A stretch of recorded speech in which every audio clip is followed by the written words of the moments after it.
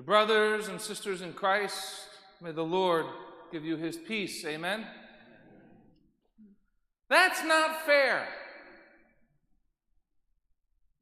Every parent, every teacher, everyone who has ever had to watch over young children at some point have had to address the sophomoric complaint, that's not fair.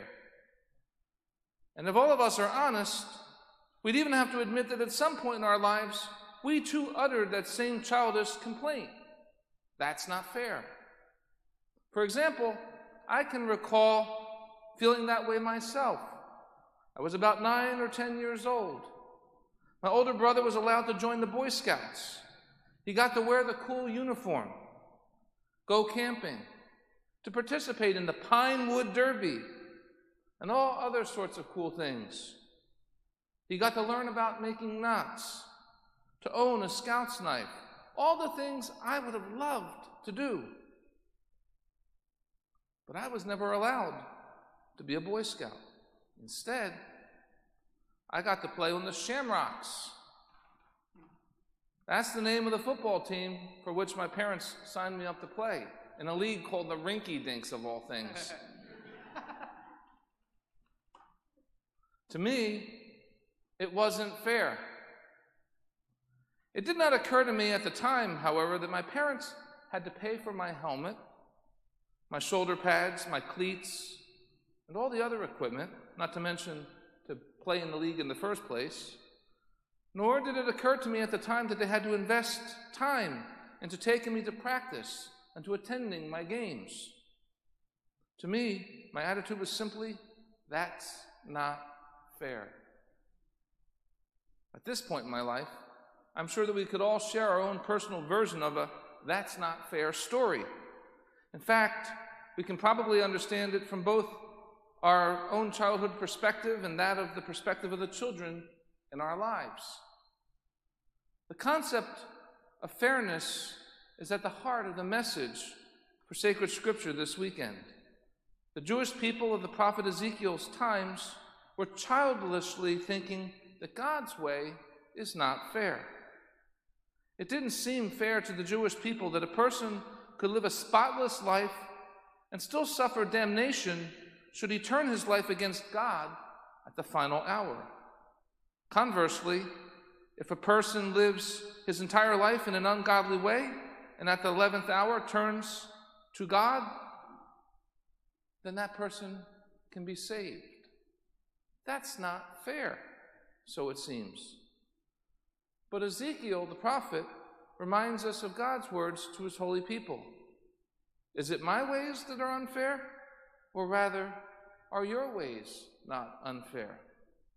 Looking back, I can clearly understand that my parents were more than fair all those years ago. What changed is my understanding of fairness. St. John Paul II wrote an encyclical called The Splendor of Truth, Veritatis Splendor. It was published back in 1993, and it presents clear and correct church teaching on the subject of moral theology. Essentially, it presents a correct understanding of the church's teachings by sifting through a host of more or less common errors as proposed by certain questionable academians, professors in so-called Catholic universities. In fact, St. John Paul's teachings are echoed in the Catechism of the Catholic Church.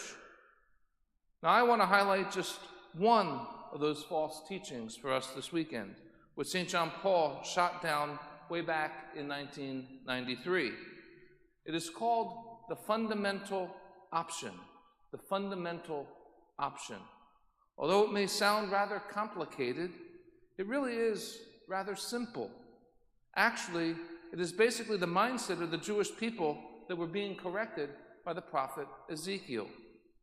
The false idea that is proposed by the fundamental option is that as long as a person claims to live a life for God, then specific sins don't really matter, even if they be mortal sins. Such individuals mistakenly think, for example, that it is fine to commit adultery, to kill, to promote abortion, or whatever, just as long as I claim to choose God in all the other aspects of my life. In other words, mortal sins are inconsequential to the fundamental option theorists. It kind of reminds me of those so-called Catholic politicians that make their way to Mass each week, receive Holy Communion, talk the talk, and all the while do everything possible to promote abortion and other practices against Catholic Church's teaching. St. John Paul, however, clearly says that mortal sins are just that, mortal. That is to say, deadly. If one dies in mortal sin without repenting, it does not matter how he or she claims to have fundamentally opted for God. That's not my truth. That's what the Church teaches. Now, one might say, that's not fair. Well, let me make it even more complicated for you.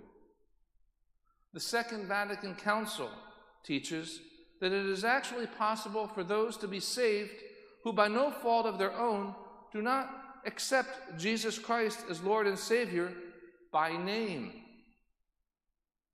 But they live morally upright and just lives, conforming their conscience to the dictates of the natural law, which is consistent with Catholic teaching, actually.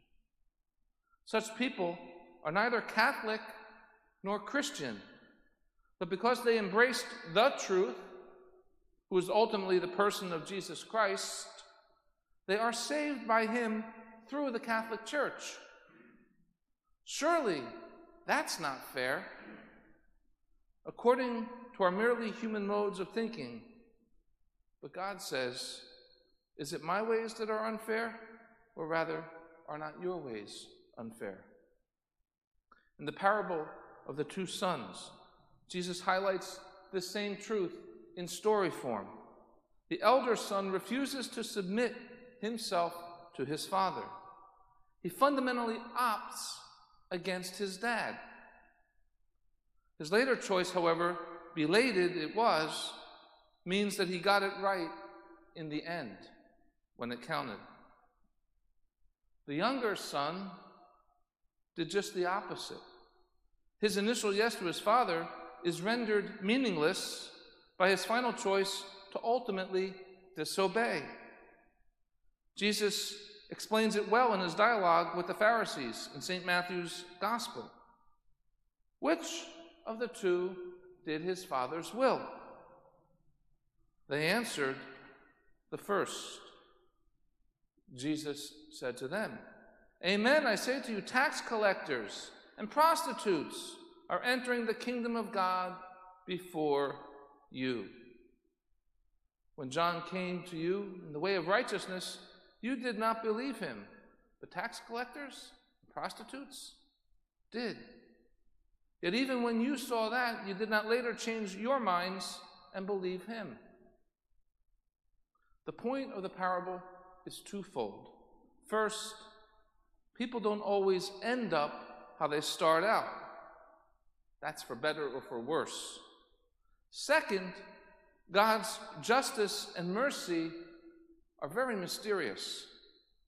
The first point reminds us of how very patient God, as a loving father, is with all his children. The second point suggests that our almighty and majestic God values the good of saving a human soul over allowing it to suffer eternal damnation. And you know that's why the dogma of purgatory makes so much sense as a function of God's justice and mercy. There's still time after we die for that final purification, even if we need it after death. The bad news is that it is never too late for any person to abandon God and to suffer eternal loss. The good news is that it is never too late for any sinner to repent and to be saved. And the great news is that God desires all men to be saved, even more than any one of us wants salvation for ourselves. Now I'm going to give you a little bit of homework. Many of us are grappling with how we ought to vote as faithful Catholic citizens. By the way, the parish has been posting some useful information on our parish website, ChristTheRedeemer.us, and our Facebook page. The Church, as you know, does not endorse any specific candidate, but it does not refrain from offering guiding principles, as we're doing through those means and through our preaching. So I invite you to take a moment and meditate on the parable of the two sons by doing this. I want you to insert two names, Joseph and Donald, for the older and younger siblings. Now please have an open mind. Which presidential candidate fits the description of the older son, who screwed up a lot along the way, but does considerably better in the end? Which presidential candidate presents himself as an obedient son, but fails to follow through when it actually counts? To be clear, neither candidate is really flawless. But only one has proven to faithfully protect the life of the unborn, which the U.S. bishops and Pope Francis himself have recently reiterated remains the preeminent issue of our time. The inviolability of the sanctity of human life is the one common good we all hold in common. All our lives are sacred. It is the basis for all other human goods, and so it must be protected above all. Some of us may feel like that's not fair, to which the prophet Ezekiel responds, "Thus says the Lord." You say the Lord's way is not fair. Hear now, house of Israel. Is it my way that's unfair, or rather, are not your ways unfair? May Jesus be praised now and forever. Amen.